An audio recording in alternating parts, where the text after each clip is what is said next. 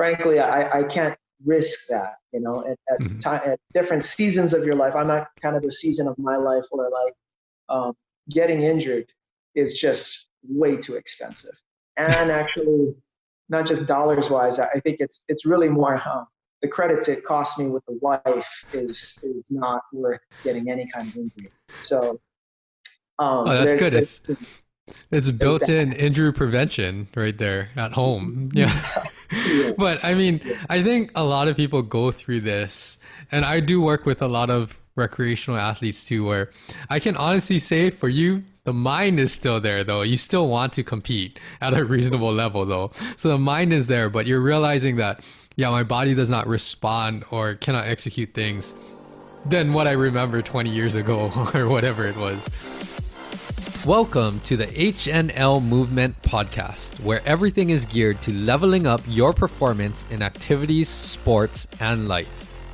Join me in my professional journey as I share my knowledge and experiences while also learning from professionals, colleagues, clients, and you with one goal in mind: how to optimize human performance. This is the right place to learn how a multidimensional approach will sustain the performance and lifestyle you desire. Aloha everyone, I have an exciting episode this week and I am pleased to introduce Dr. Derek Takai. He is a very, very good dentist. He's actually my dentist, and he's overcome a few injuries in the past 5 years or so from practicing jiu-jitsu. But we share his experiences growing up playing sports, how he got into jiu-jitsu, and being a coach, and also running his dental practice. We go over and discuss a lot of the similarities and overlapping theories and concepts when it comes to dental care and his line of work in the healthcare profession, and also what I see on the movement side, exercise, and rehab standpoint. So there's a lot of interesting topics that we go over, a lot of good discussions, and let's jump straight into it and stay tuned for this episode. So we welcome this week Dr. Derek Takai, who is actually my dentist, a very, very good dentist.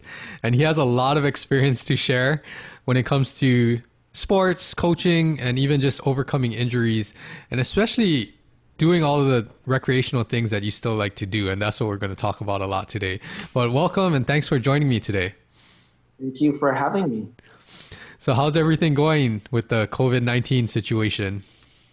Challenging and interesting. Everybody's getting used to the new normal. And right now at May 1st, with the the recommendations getting changed and things lifting a little bit, especially for elective care things, elective healthcare things, dentistry included. We're trying to get through that and work through that to keep things as safe as possible for the patients and us. So some definite challenges ahead, but we're working through it and moving through it. Yes, and I think this is a learning experience for everybody, and figuring out how to manage the next upcoming months and still, do all of the things that you're doing with dentistry, but also for me with exercise, training, and all of that. Let's dive in a little bit to your background. And you are a Punahou alum too. And your background, what was it like growing up, and what kinds of sports did you play as a child and high school student? Yeah, I'm a 93 grad at Punahou, and played football, paddled, and wrestled. And those were the activities I liked. How has that evolved through the years? Because so I met you when you got injured, unfortunately, doing jiu-jitsu. And I know that's a big part of your life. And how has that evolved, like from being an athlete in high school, and just how did you get into jiu-jitsu, and what other things do you like to do because of that sports background? So I got into jiu-jitsu pretty early on. At the time, the UFC just started, and I think all of us that were watching this kind of MMA thing were just floored, seeing this guy doing jiu-jitsu that nobody, knew anything about, and so I kind of got interested in that. At that time, the wrestling was stopping for me, and so I enjoyed wrestling. I enjoyed doing that kind of stuff. The kind of contact sports things. So jujitsu kind of was like, then if wrestling's stopping, then why don't I do that? I had some friends that were doing classes at the UH, it's bring $10. And so I was, okay, let's go, and then followed that up when I went up to UW, just found another place there. So started with House in Hawaii, and then with another place, Marcelo Alonso and Matt Hume, while I was up in Washington. And then, I see. So you started jiu-jitsu when you were in college? I started actually, it was like the summer going to college. So, me and a couple of friends went to the UH. The word on the street was, hey, there's this guy, he's a Gracie, and he's doing it at the UH. You just bring $10. And that's literally what we did. We just went down there with surf trunks and a t-shirt and $10 and joined the class, and from the first class, it was just like, okay, this is awesome, Yeah. And I was hooked from there. And then so it went from, I pretty much loved football, and I enjoyed wrestling, but then the love affair with the jiu-jitsu really started to take on there. And this goes way back then. I didn't even realize that you were doing jiu-jitsu that long, but that has obviously grown to become a big part of your life. And it's to the point where, like you said, you don't want to compete or anything, but it is something that you really like to do, and it keeps you physically fit and everything. So kind of walked how that has evolved over the past years and where it is today for you. The love affair with the jiu-jitsu is just, it's always been there. In different times in my life, I've been more busy, say, with the coaching, so less jiu-jitsu then. It's really not been a constant something. It's more like it peaks at certain times and then it ebbs and flows away. Back when I was coaching a ton, when I first moved back to Hawaii, it was like half the year I was doing football and half the year I would have the time to do jiu-jitsu. And then when the kids came along early on, when they were just babies, there was little time to do anything, but now that I've stepped away from the coaching, and the boys are older, the jiu-jitsu is definitely increased, but things are always changing, the body the body is wickedly different than when I was in college, and now the injuries seem to come on just like, it's ridiculous, it's frustrating, and then even the training, like competing and things like that. There's no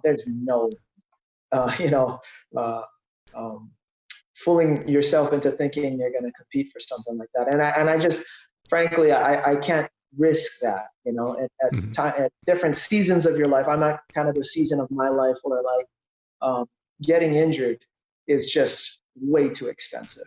And actually, not just dollars wise, I think it's really more the credits it cost me with the wife is not worth getting any kind of injury. So that's good. It's built-in injury prevention right there at home. Yeah. Yeah. But I think a lot of people go through this, and I do work with a lot of recreational athletes too, where I can honestly say for you, the mind is still there though. You still want to compete at a reasonable level though. So the mind is there, but you're realizing that, my body does not respond or cannot execute things than what I remember 20 years ago or whatever it was.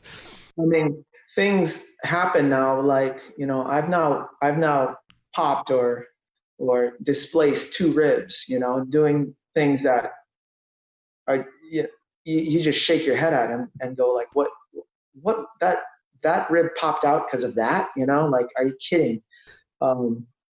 My knee, that we're probably going to share about, I tore my ACL.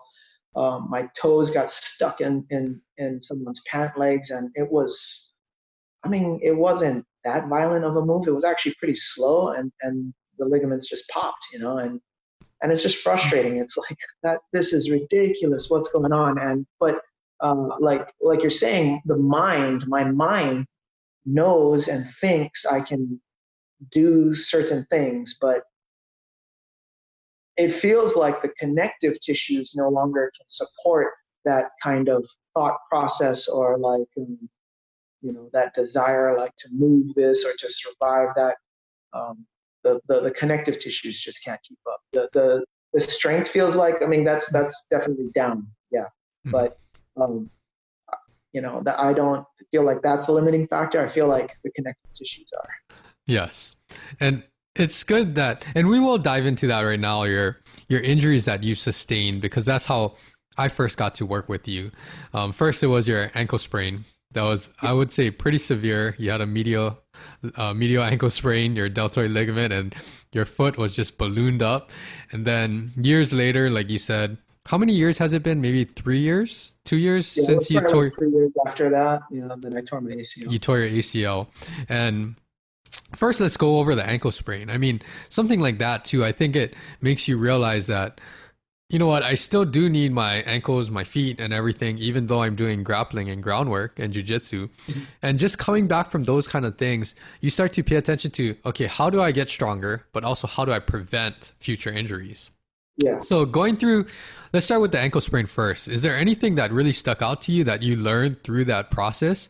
And I liked how you said that these injuries, they're frustrating, but that's usually something that every athlete or individual that sustains these injuries, they have to overcome that frustration too. So is there anything through that process that you thought, hey, you know what, I got good insight or got something to take home from this that has helped me in the future? Yeah, I mean, every time I've gone in with you, I've learned a couple things, and the number one thing I've learned from you is that until you start moving the body part like you're supposed to be moving, you're not going to see meaningful healing, or it's going to delay your healing. I always thought it was the other way around. Like I'll just I'm walking in looking just like a train wreck, because I think like, oh, I just don't want to move it. Every time I put it here or something, it hurts, and I think like that's going to make it heal faster. And I've learned from you, like, that's backwards. You need to start to stand up straight instead of hunched over. Yes. Looking ridiculous. And so I've learned that it's been reinforced over and over. And then I've learned strength recovery is pivotal in all of it, and not only that, I found it was therapeutic too. I would come in, I would go to work with my ankle all busted up, and because it was in this dependent position below me, I would just feel it swelling through the day, and I would just like be dying to get into you and just go through the exercises of strength training and mobility, and that would make it feel so much better, and then the swelling would actually go down. And I thought at first, before meeting you, like, they're just gonna put it in an ice bath or something and just sit there and I don't know, and just do these certain things, then it's gonna get better. And then we kind of did that, except you put these electrodes on me, and then so the foot's in the water bath, but getting shocked along with it. Yes. We use the ARP, and for those that haven't experienced the ARP, it's a very, very strong electrical stem device. And I know there was some yelling, probably some profanity directed towards me, but in the end, it all helped. But that's exactly right. I think the one take-home message from this is that people need to start to get to move back to normal. The more that we compensate, you kind of work around the restrictions, and you end up putting more stress into the damaged tissue because you think that you're able to do stuff, but you're really not utilizing your muscles and mechanically moving how you should. And that'll stress the damaged tissue more. And it'll also create bad movement patterns, which will affect other areas. So That was one thing that's very pivotal is when people get to move better, they start to notice that, yeah, progress is starting to improve. Now, that's not saying to move normally and there's all pain, because really you just got to back off the activity and understand what is tolerable at that stage in the game. And the strengthening, like you said, you've overcome so many injuries, and the strengthening has been very crucial. So talk about a little bit, let's get into the ACL, because this is something good for everyone to hear, because you actually prehabbed your ACL and you put off surgery, and we've had several, maybe a handful of conversations as to what to anticipate, what kinds of recommendations to, should you get the surgery, should you just live without it, and all of that. So what's some of your short explanations of what you experienced with the ACL? Okay, so I saw multiple orthopedic surgeons, and they all pretty much, Daryl included, whose opinion I really value, being that he's a close friend and everything. But they were pretty adamant about, like, you should try and see if you can just live with the injury, and see how that goes. There was one surgeon who pretty much did not believe in that. He was saying, you need to get back to original anatomy as quick as you can. But basically it didn't matter, because I needed to wait on the surgery because of work. I needed to wait for a time period where I could actually do the surgery and not have it disrupt the practice. So I ended up trying to see if I could live with the injury. I couldn't. It affected wrestling was out of the question, and surfing was really unstable. So I said, no, this is not doable, leaving it like this. If all I wanted to do was walk in a straight line or even just jog in a straight line, then yeah, okay. But that's not my level of activity that I was willing to accept. So the surgery was planned in December, and like you're saying, I bought into the whole prehab, and I did that not because I wanted to, compete or anything like that. It was just I needed to get my surgery done and get back into the office by a certain date. And the best way to do that was everybody was telling me, yourself included, do the prehab, get yourself as strong as you can, as ready as you can before the surgery. I think the words you told me were, if you can get to a point where it feels like, man, I don't even know if I need the surgery, and then you do the surgery, that's the best. And so that's where I really took that to heart, and tried to come in for as much prehab as possible to get myself ready for that. And I think it helped a lot. Yeah, I saw a lot of improvement, and even after the surgery, things were so much better. And anytime you have surgery, it's huge trauma that's going on in your knee and your muscles and everything. But the stronger that you are going into it, I think that drop off is reduced a little bit. It's still going to be, you're starting from, almost ground zero. But if you can give yourself any of a head start, that really helps your progress and rehabbing. But so for the ACL, share a little bit about how it's been going. We did rehab, but really the goal was to get you back to work and functioning as best as you can. And how has it been now? And are you able to do all of the activities that you want to? Yeah. So after the surgery happened, I came in and did the rehab, and that was going really well. It helped tremendously. I think I remember telling you, like, the day after the surgery, I'm coming in, I'm going to start my rehab, and you kind of smiled and said, yeah, well, we'll see. I remember calling you the next day after, and I said, I don't think I'm going to make it, And then when I did come in, again, I was kind of hunched over on crutches, acting all crazy, and you filmed me and took pictures. I don't know if you're going to put that up, but that was ridiculous, and again, I was reinforced that the sooner you start acting normal and standing normal and walking, trying to, as best you can, it helped a ton. The rehab was important. It did a lot for me. The thing is, though, I got to a certain point, and it was like my wife was like, hey, you need to help out with the kids. You can't go to rehab every day like this. It's so disruptive to the family. You can work, and that's enough, and I wanted to do some more, but she had a point.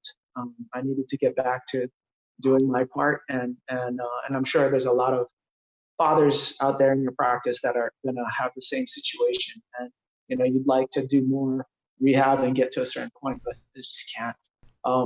As far as it is now, I do everything that I want to do. I'm back on the mats. I can surf. There was a period of like getting confidence back into the knee, and wondering if I could do it. When I stopped doing the rehab with you, a little while after that, I was my sons started up with Kenny Patton and doing that, and I started doing things like that with them, and doing workouts with them, and that I think helped out a lot. And I remember talking to you about some of my problems there, because I felt like I had strength in the joint, and in the leg. Actually, I felt like my right leg was stronger. My damaged leg was stronger than my other leg, and I was telling you I have more problems with the good leg, if you will, than I do with the damaged one, and it was all about explosiveness. I couldn't move off of the legs. I could hold these poses for a good time, but I couldn't jump or sprint out of it. It felt super awkward and weak, and like it couldn't handle the load. But that's changed now, and I'm pretty much back at it, and no limitations. I don't think of the knee really. And I've got pretty much all the mobility back. I can't sit on my heels, so there are some parts of my jiu-jitsu game that has changed, but it's nothing I can't move around. Yes, and I think that's good to hear your experience, because and just for the record, so when you were limping in that first day or two or a week, the point I wanted to make was that you didn't believe me that you looked terrible walking. So I had to show you what you look like walking. So I don't usually film my clients and to show them to laugh or anything, but at that point it was pretty bad. But I do encourage everyone that has surgery to get into rehab as quickly as possible. And if I'm not mistaken, I think you had your surgery on a Friday.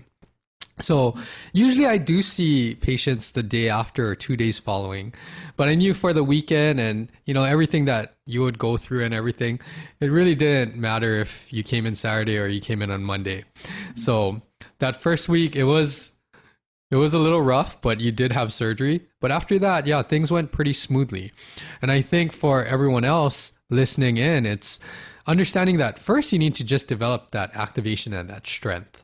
That's so key for any injury. Then after you have strength, that doesn't necessarily mean that you're going to be able to do functional things or do faster paced things, because you have to build up that speed gradually. And for you, I can honestly say you have done it. A lot of it was on your own. You started to progress the speed, started to progress the intensity of things. And yeah, before you know it, like what you said, the confidence came back, and then you started to be, you forgot about the knee. You forgot that you had ACL surgery. And that's really where you want to be when you start to return back to whatever your sport of choice is. Because if you're always thinking about the knee, that's going to be very taxing mentally, but it's also going to make you probably move in ways that you're not normally going to move in, because you're so worried about how you're moving that knee or protecting that knee. So you want to develop all of this confidence and strength and power and everything when you're rehabbing back from any ACL injury. On that note, because you've been through a lot with training, with sports, with injuries, and of course you being a dentist and my dentist, I think it's always good conversations when we see each other. And there's a lot of overlap. I know that I'm not claiming to know anything about dentistry or anything about the mouth. In fact, I told you one time that I was the person in college that probably had TMJ because I couldn't open my mouth like beyond 2 fingers width. And I was in athletic training school at the time, and then my goal was to just force my mouth open. And after a week of doing that, I had extreme pain, and I was like, I better stop doing this. So it actually resolved by itself. But I think when it comes to dentistry and sports medicine, training, exercise rehab, there's a lot of overlap with concepts and even how we attack certain problems. So kind of going over that, I want to just touch base on certain things and thinking about what you do as a dentist. How important is like your daily maintenance and daily hygiene, and what do you see with all of your patients, I guess? Because I see a lot of things that it relates to when it comes to training and rehab, that you need to do things on a daily basis in order for you to achieve healthy care, I guess, or healthy performance. But what can you add about that, the daily hygiene and daily maintenance? Well, yeah, there's the crossover in a lot of, health sciences is always going to be there, and this attitude of, or this concept of, you're born with certain things that either are perhaps protective or perhaps risk factors. So your genetics, what I'm saying is genetics is one component, and then what you do, or how you behave, is going to be another factor. And so if you're talking about what are the daily things that you're going to do, and what role are they going to play in your outcomes, in dentistry is just as huge, as I'm sure it is as we know it is for sports sciences. If you're not willing to put in the daily effort, it's going to have negative consequences, and you're going to have less than optimal outcomes. That brush twice a day, 2 minutes, floss your teeth. Fluoride applications, which are daily topical fluoride applications, with either your toothpaste or a mouth rinse. All those kinds of things that everybody kind of goes, oh gosh, here he goes again. It's the same, and I wish there were ways around it. If you want to have a healthier body, then you need to move. If you want a healthier mouth, then you need to do some things, and you have to put the effort in. You can eat through any kind of or lack of care. You can just get through any kind of protective mechanisms that you might be born with. And that's just the facts, unfortunately for us. Fortunately, it also works the other way around, that if you put the time and effort in, you can overcome certain risk factors that you have. And that's the good news, that we can have an effect on the outcomes that come towards us. So if you put the time in, in dentistry, it's just the same. Yes, there's a lot of overlap. And I think for just daily hygiene, especially when it comes to dental care, it becomes part of people's routine. It's not something that, I don't know, you just ignore or forget about. It actually becomes part of your routine. And I know it's something like, I actually have a question. So for me, it's always been like this. I always brush my teeth. I floss daily. I only floss once a day. I could probably do twice, but I floss once a day at least. And it's part of my routine. But I know it's something that you say all the time. At least when I come in, you check, how my daily hygiene has been and my routine. But in the clinic, how many people don't floss daily that you see? Yeah, it's the majority, actually. The majority do not. We try, but the fact of the matter is that, the process of adequately cleaning your teeth and your mouth, it takes time and effort and dexterity, and a lot of people, that's a challenge, and that's not a judgment. I always try to tell my patients, look, I'm not here to to pass judgment. I'm here to work with you, you know, and don't take anything I say with as like scolding or judging. That's far from it. I'm here to work with you, and I understand. I get it. It's a challenge, and to get people to consistently do things, because what we'll get is people that come in, you know, they get a cleaning done and they go, wow, my gosh, that was okay, that I need to do better. And then for the next month or two, they're pretty on it, and then it kind of falls off. And then the next time we see them, it starts the cycle all over again. I'm sure, in fact, I know that that's got to be similar for you. Most of us all have done things like worked out and been really on it, and then you fall off for whatever reason. Yeah. Diet, same thing. You and I have had that discussion. Yes. You know, diet. You can have this great diet, but it's not sustainable, because you're not going to behave like that for the rest of your life. And then so what are you doing? Yeah. And that kind of goes into, you know, I've talked about you know, flossing. People ask me all the time, oh, what floss should I use? What toothbrush should I use? I'm so like, I'm not even at that point. I'm just trying to convince people to brush their teeth twice a day for 2 minutes. I don't care what you're using so much. Once we get to that point, then we can start talking about, okay, if you want to have a better, you know, outcome, okay, this brush is better than that one, electric, you know, use an electric toothbrush. Floss, what floss? I don't care, just floss, you know. When the one that you like the most, that you'll use consistently because you like it, I'm all for that. You know, if we get to a level where it's like, okay, I've been doing it, I've got it. Which one should I use? Okay, we can talk about that, and it may have a little bit of a difference. But really, I'm still at the battle with most of the public, or I should say with my patients, of I just need you to brush twice a day, and, you know, and if we can get there, okay. Yes, and there's so many overlapping points here, and just like what you said, I'm all for that, and it's all about working with people, you know, not placing judgment, just working with them. One thing that I will say, everything that you just mentioned about the flossing, what I relate this to in my field or my facility is probably like stretching and mobility work.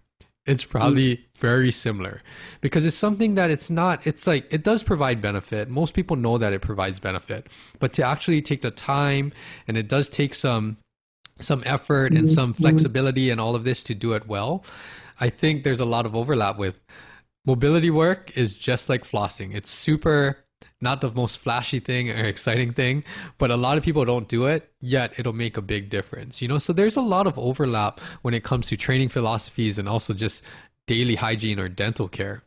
Another one that you have talked to me about that I constantly hear, because as a kid, my teeth were so crooked. It was like world's crookedest teeth. It was just like all growing behind each other, you know, in front of each other. And I had to have braces, obviously, and then extract some teeth.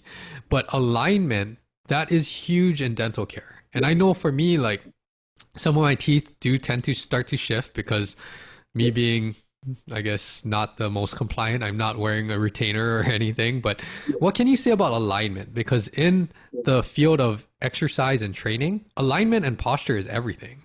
But in dentistry too, how important is alignment? It's massively important. You know, when the birth of Invisalign and all of these clear aligners, Clear Correct, and all of those, any of those concepts, you know, being brought to the masses, and people getting interested in orthodontics, not so much as adolescents, but as adults. You know, this just the birth of orthodontics almost all over again, or the interest. You know, the topic of orthodontics always comes up, but most people, when they come in, they are interested in orthodontics because it'll look nicer. Okay. I always tell people, like, that is on my list of things that are important, because it's important to the patient. Straight teeth look nicer, it's aesthetically pleasing. But when I look at my list, it is probably the fifth one down. You know, it's when I think of straight teeth, what I see is you load the teeth correctly. They can withstand or have a better chance of long-term use if they're in the right spot, performing the right action. Teeth have a shape and a form, not just because of random things, but because they can do things better, and they can do what we call mutually protect each other. For example, molars are flat tables, and they can withstand vertical loading and stop your vertical load. When you clench your teeth together, they should take up that load and be able to withstand it. Conversely, your front teeth are very poorly adapted to do something like that. They are blades, and when two blades come together, if you have to stop a vertical crush from using blades, you're doing the wrong thing. Your canines, they're cones. These cones, and they're long. When you slide left to right, the canines are actually positioned in the corners so that when you slide to the left and right, the canines engage each other, and because they're cones, they don't take on this flush blow. It's kind of glancing blows. And so they start to have the mouth open up. And so your big molars, your teeth in the back, they're not scraping by each other. The canines force the mouth open, so the teeth open up and clear each other. So when you slide left and right, you don't have these, grinding moments of just the teeth going past each other. So, there's a massive amount of orthodontics to me in my head. When I see patients, I'm constantly fixing things that are either in one or two worlds. One of them being engineering problems, loading problems. The tooth's broken, the tooth chipped, this or that, or it's worn down, and I'm battling that world. The other world I live in is bacterial driven. But really, the orthodontics plays to both, not only on the engineering side, but on the bacterial side. Because if you have massive crowding, it is impossible sometimes to keep clean. And how can I go in there and help you if I've got a situation where it's difficult for us to clean, let alone for you to clean it, So what hope do you have if we don't have proper form and alignment? It's massively important, and a place that I will often start with when we have something like a full mouth rehab. I'll say, okay, you want to get to here. We should consider, setting the playing field correctly, and then move from there. It's a very important thing. Yes. That crosses over well. I think and we've never talked about this before. So everything that you said, literally, if I changed out instead of being for your teeth, I just changed out the wording to be for exercise, movement, and performance, it all works the same. Especially when your body is aligned properly, you're going to withstand so much more load, and you're going to get so much more out of training methods. You'll be able to perform things at a higher level, but it all starts with that alignment. And like you said, I think the big take-home message that I like is that all your teeth, they should work together. Yeah, they should mutually support each other. And that's exactly how the body goes. Because if you think back to your ACL, it's like, I didn't only just focus on your quad and your hamstring. It was everything. Every joint has a part in your entire body, and it has a job to do. When one joint does not do what it's supposed to, other areas need to make up for that. And it's usually not in a good way. And it starts to lower your performance and starts to make you more at risk for injury. So that kind of philosophy, making sure that every single part of your body or every single tooth is responsible and can do their job and withstand their function, that's crucial. And I think there's so many overlapping things there. And even like how you said, it makes it harder to clean if you have malalignment issues. You also can get pain, other bacterial stuff. You can get neural compression types of, aches and pains. And it's the same thing for orthopedics too. Like if you're not in alignment, something is going to break down, and it's going to lead to become problematic, whether that's a neural compression injury, whether that's a ligamentous or tendinous injury. There's so many things that can arise, and it all just goes back to basic function. And the last thing that I like that you said was that, yes, most people care about the aesthetics. You know, I think especially in my profession, most people are like, I want to look like this. I want to get to this weight. I want to have this body composition. And I'm taking that into consideration because I know it's important. But as far as, yes, as far as the priority list of what kinds of things will get you there and keep you there, there's so many other things above there that if you can do this well, you can move well, train better, you're going to reach all of the aesthetic goals and everything will kind of work hand in hand. But there's the bottom line that I want to share is that there's so many things, like even in this short segment, there's so many things that you can assess, you can look at that, you know, the average person that goes to visit the dentist, we're not aware of, right? And you can see how all of the listeners can see how intricate and some of the details and all of these, how you're making everything work together to determine what's the best treatment for that patient. And it's the same thing when it comes to exercise. It's just that most people don't go for routine movement checkups, right?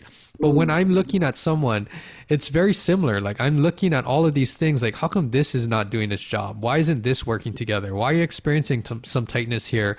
Why do you move in certain ways when are you trying to get around certain areas of pain or issues and things like that?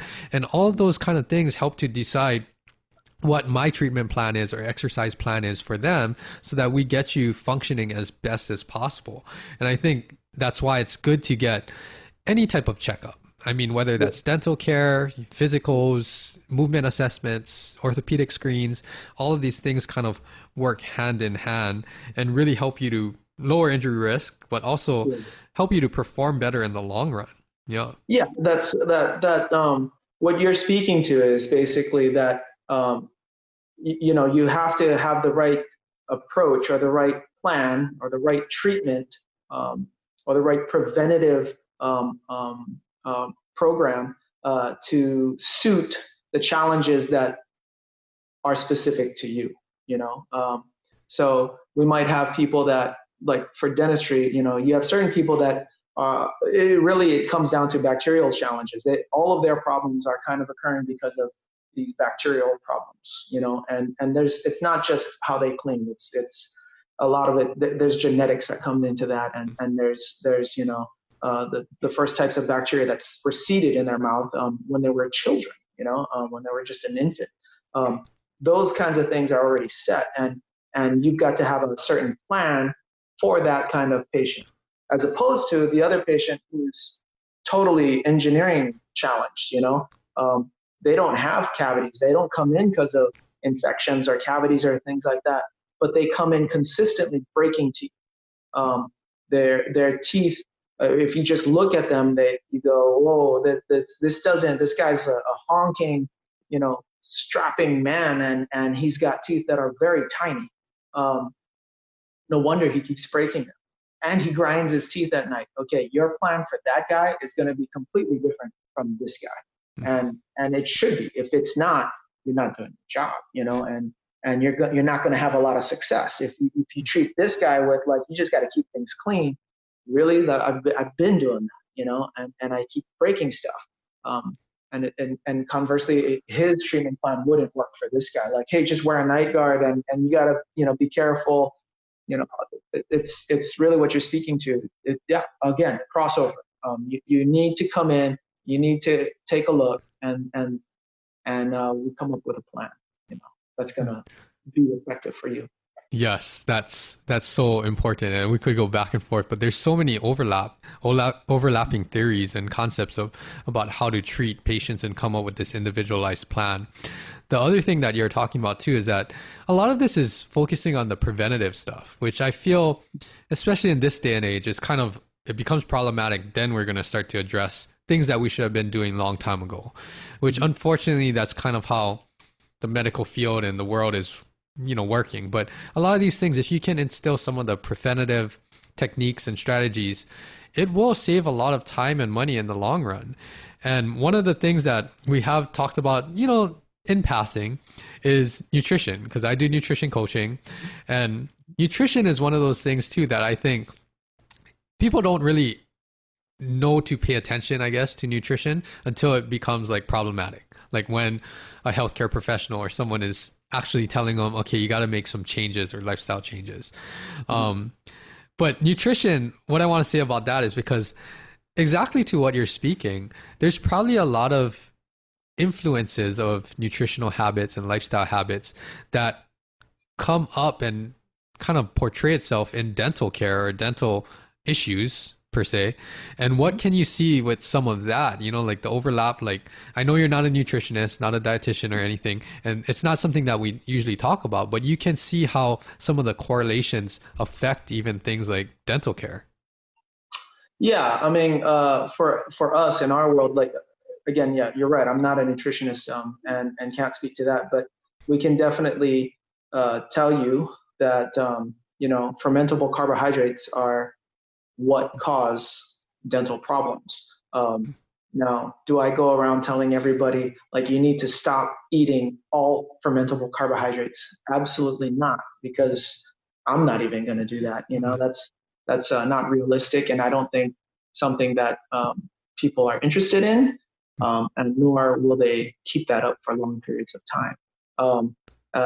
But I can definitely tell you that when we have people that are bacterially challenged, cavities and plaque or gum disease, it's all from bacteria that thrive on fermentable carbohydrates.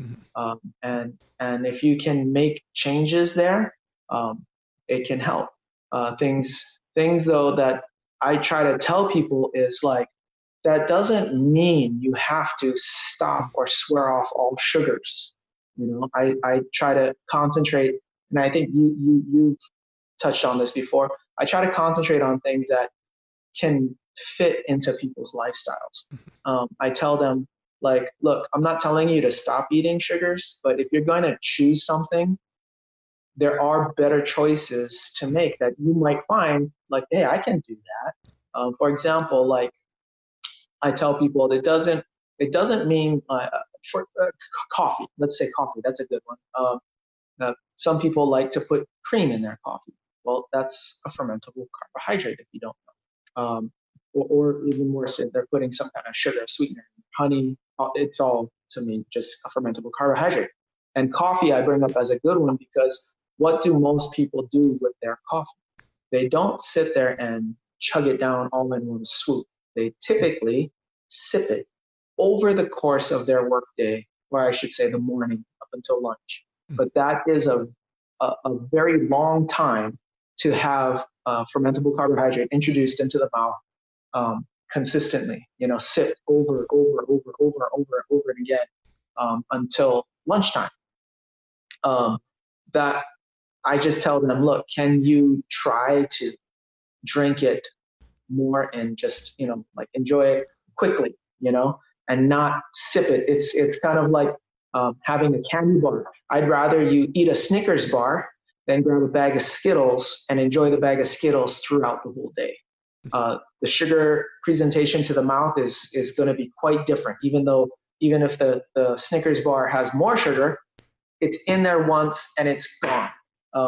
If you do the Skittles bag, you'll see a spike or a drop in the pH or acidity increases with every time you eat one of those Skittles. So it's just things like that, like saying to the person, like, your diet choices, there are smarter things to choose, and you can find that, okay, I can do that, and it can make a big difference.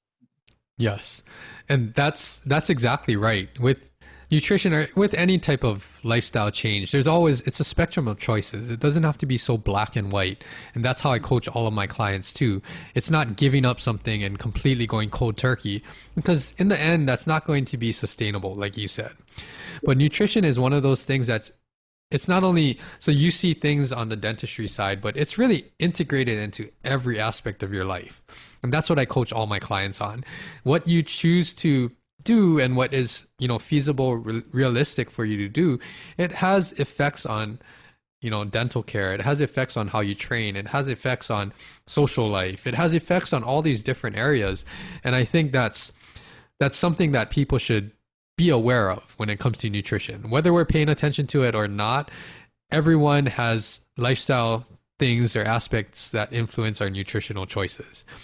I remember one time when I think you were at the clinic actually, and you probably and this is when I was still kind of knee deep in my nutrition education and everything. And you probably said one of the most profound things that I've heard you say. And it was about wasting food, I think. You said someone when you were young, and I'll let you explain this a little further, but you said something like, we've all grown up in Hawaii, especially. I grew up like that too, where it's like, finish everything on your plate. You don't want to waste food. Don't throw away anything. And basically what you said was, if you think about it, even if you force yourself to eat everything on your plate beyond to the point where you're full, like you're stuffed now, you're still going to waste it. It's just in a different way because your body can't use it. So you're still putting it into waste. It's just not in the form of throwing it away in the trash can. But that was one of the most, like, puts things into perspective. So try to explain that a little bit. Yeah, well, my dad used to say to us, his grandfather, who couldn't speak much English, used to say to him, eat. Tomorrow you don't know if there's food, And so it was that, I got brought up in that, as many of us have, in this idea of like, are you kidding? Like, finish all the food on your plate, And I was telling you that was getting me into a lot of trouble because I was not only doing it for myself, but at the time I had 2 little boys, and they wouldn't finish all their food. So then I would be the one finishing their food, and it was doing damage, And I kind of came to that revelation that, yeah, you know what? If you think about it, you're wasting it either way, because my body can't use it. I'm just damaging myself by wasting it, by eating it, and then, storing it up as fat. And so I basically said to myself, like, you're wasting it either way. So why don't you just waste it in the healthy way, which is throw it away or try to, save it for later, things like that. But, just don't feel like you're not wasting by eating it. That's the wrong idea. Yes, that is definitely true. And I mean, we could go on. Nutrition might be a whole nother topic or episode, but there's a lot of things that nutrition provides too that we often just overlook throughout the day. But if anyone knows one thing to take away about nutrition, is like just understanding that, you don't have to eat all of the food all the time. It actually does more harm than good, especially when I talk about nutrition. It throws off a lot of things hormonally with your hunger cues and all of these kind of things beyond just gaining weight. So it's something that we should be aware of for sure. I know you're super busy, so we'll start to wrap up soon, but I do want to get some tips because every time we talk, it's some good conversation and you have a lot of experiences. So on that note, is there anything, and you run a successful practice and everything, you've coached Punahou football, like you mentioned, and you do jujitsu and are raising your 2 kids. Is there anything else that a coach or mentor or one of your role models growing up or even to this day has really shared with you that helped you to succeed? And, it might even stick with you to this day, but is there anything that has really helped you to get to where you are at this point? Sure. I'll probably share what I believe is probably the most important lesson I've learned. And that is that it's a totally off topic, but that is that the quality of your life will be directly proportional to the quality of your communication skills. First and foremost, communication with yourself. I constantly tell my sons, be careful of the lies you tell yourself, because you will easily believe them and then you'll turn them into truths. So the quality of your communication skill, and I say skill, by the way, because it is something that you learn and you can improve on. So the quality of your life is directly proportional to the quality of your communication skills. First and foremost, with yourself. Second, with those that you love and choose to spend your time with.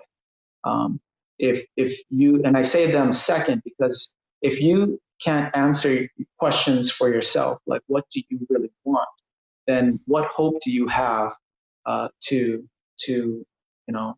gain what you need in a relationship without knowing yourself first? So the second group of people or second skill of communication with it would be with people that you love and choose to spend your time with. Then after that, the people you work with. And then if you choose to, if you have any time and you want to, you can bother with other people. But really it's learning that skill. And it is something that I think for many of the youth today, many people, period, it's worth spending some time on and learning. Yes. No, developing communication skills. I mean, that's an excellent piece of advice for everyone to share, because I completely agree. And it's something that I take to heart.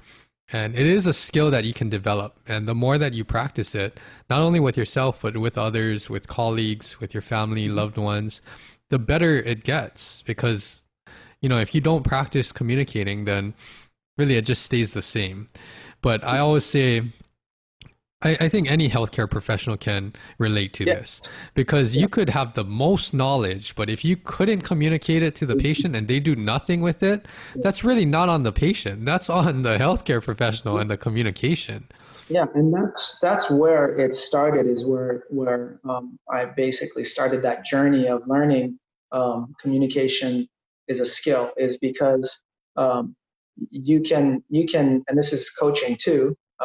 You can know everything, but if you can't reach the patient, if you can't reach the athlete, if you can't reach the student, then and make that connection and get across the ideas or the information, then what good are you? And so, to any of your listeners that are looking to go into the medical field, communication skills are extremely important. Being able to connect with your patients is half the battle. Yes, and that everyone take notes and write that down, because it's something that it won't only make things better and easier for the quality of your life, but I think you'll find a lot more fulfillment and enjoyment if you can improve communication. And honestly, it'll make a lot of things better in the world, I think. Yeah, that's some great information and words of wisdom. And kind of building off of that, I mean, like you said, you've applied the communication skills to coaching football and everything. And I liked how you shared about having your kids, because your kids are growing up too. And I know they're getting to the age where, they're starting to do more activities now and everything. Yeah. So is there any other things that you want to add on for advice to the younger generation besides the communication? But other than that, that was very, very good advice that I think everyone can take away. Well, I've shared with some of my former athletes that are in college or in grad school, and I tell them to really understand that and take advantage of the fact that at that point of your life, everything, most likely your whole family, is doing things to give you the opportunity to better yourself.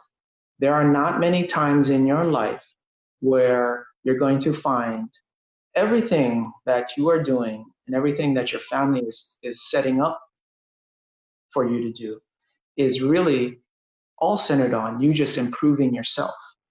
When you get to our age, it's more about the family, getting your kids to improve, and making your relationship with your wife improve, and it's not just centered around yourself. It's centered around your practice, around your employees and everything. When you're in college, everything you do, it's all for you. So please choose to use that wisely. Make use of that time. Grow. Don't be afraid to take chances and learn. Fail. It's okay. And see your opportunity in this time as important and make use of it. When other people will just kind of flail about and just live up the life, the choices you make at this time are going to be important, and make use of the focus and the time to grow. Yes.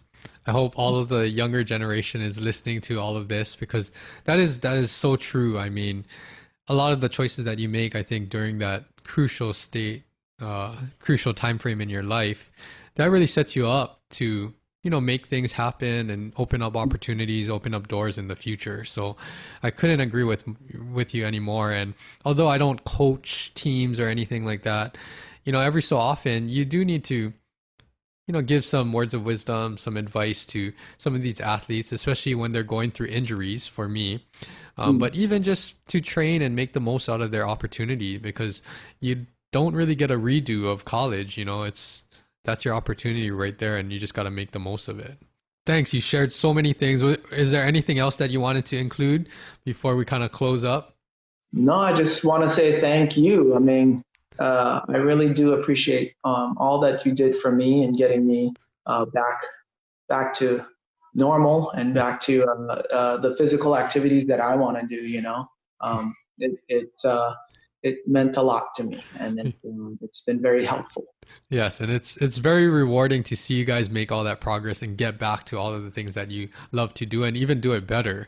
And I mean, thank you too. I mean, I always see you at the dental office and everything, and it's fun times. It usually gets interesting because after my checkup, then it's like, oh, you're doing exercises, you're showing me what you can do in a I don't know, 3 foot by 3 foot space. But it's always good to see how you guys are progressing and everything. And it was just great talking today, because there's so many overlap with every healthcare profession.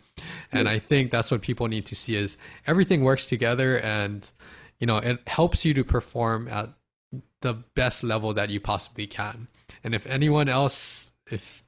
there's nothing else to take care of this, is to go get your dental checkup after this, because it's very important. Yes, but I thank you again for joining us, and I know you're very busy, and I hope everything clears up soon with the COVID-19 situation, so we all can get back to normal life. But thank you so much again, and I appreciate it. Yeah, stay safe.